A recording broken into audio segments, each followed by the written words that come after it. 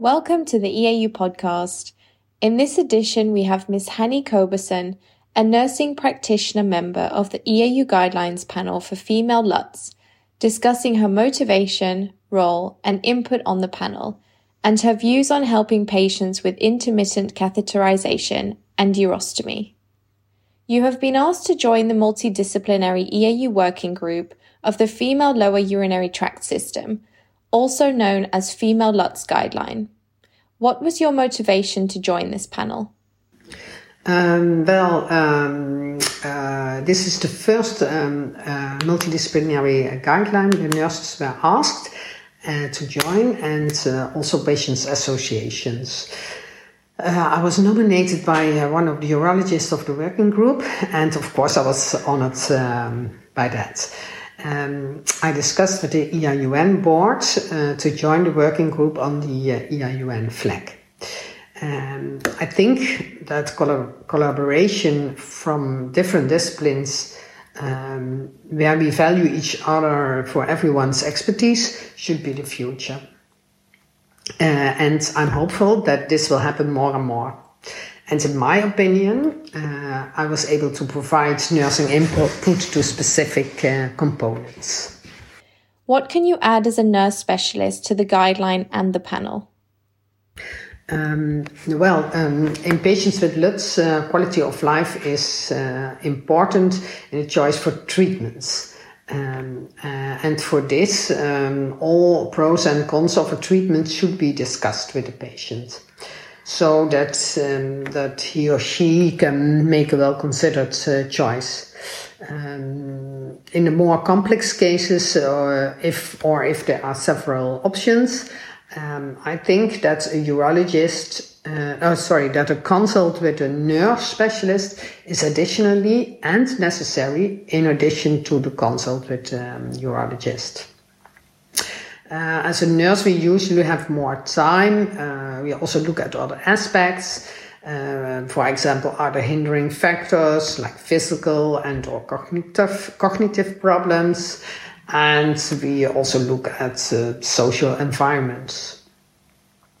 We discuss what this means for daily life, work, or intimacy and sexuality, and what aspects involve the success of the treatment, or patients have several choices regarding the treatment, what is important to know. Also, we check whether tools or devices are needed.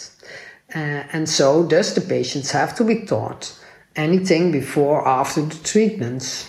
For example, intermittent catheterization or stoma care. You said something about teaching intermittent catheterization or stoma care. What do you think is important for patients who maybe need to start intermittent catheterization? As also indicated in the guideline, it's important that patients receive good information. And if necessary, are taught catheterization beforehand. In this way, patients can even make a better choice, especially if the treatment means that they become, for example, completely dependent on catheterization. I am convinced that true information and good guidance in this ensure the best possible motivated patient. Devices such as different types of catheters can also play an important role in this. I'm aware that, for example, in my country, we have a lot of choices for catheters or other materials, and we have a quite good insurance system. The EIUN has made a guideline about intermittent catheterization, which provides evidence-based information about when intermittent cath is used, what is important in teaching guidance and in follow-up, and it provides an overview of what catheters and devices are available on the market.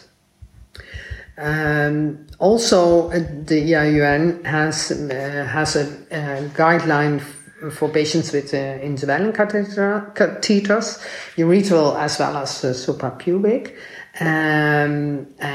And also in this guideline, all items are discussed, but certainly also a chapter on troubleshooting with practice-based tips.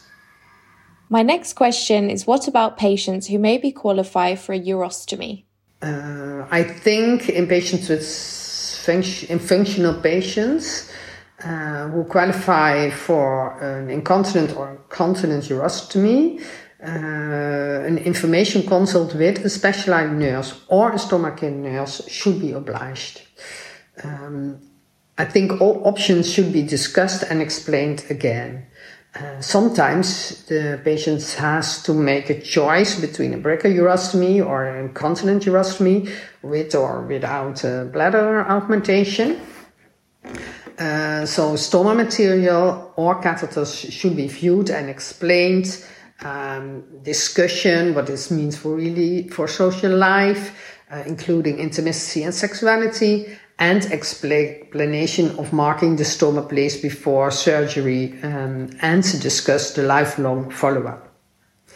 To ensure that patients are really good prepared, in our hospital, we have arranged that when a patient is on the waiting list for a urostomy, a brachiourostomy, a nurse from a medical devices supplier makes a home visit to explain again and practice with stoma materials. This year, we also introduced a multidisciplinary consultation for functional patients who have been referred for a urostomy.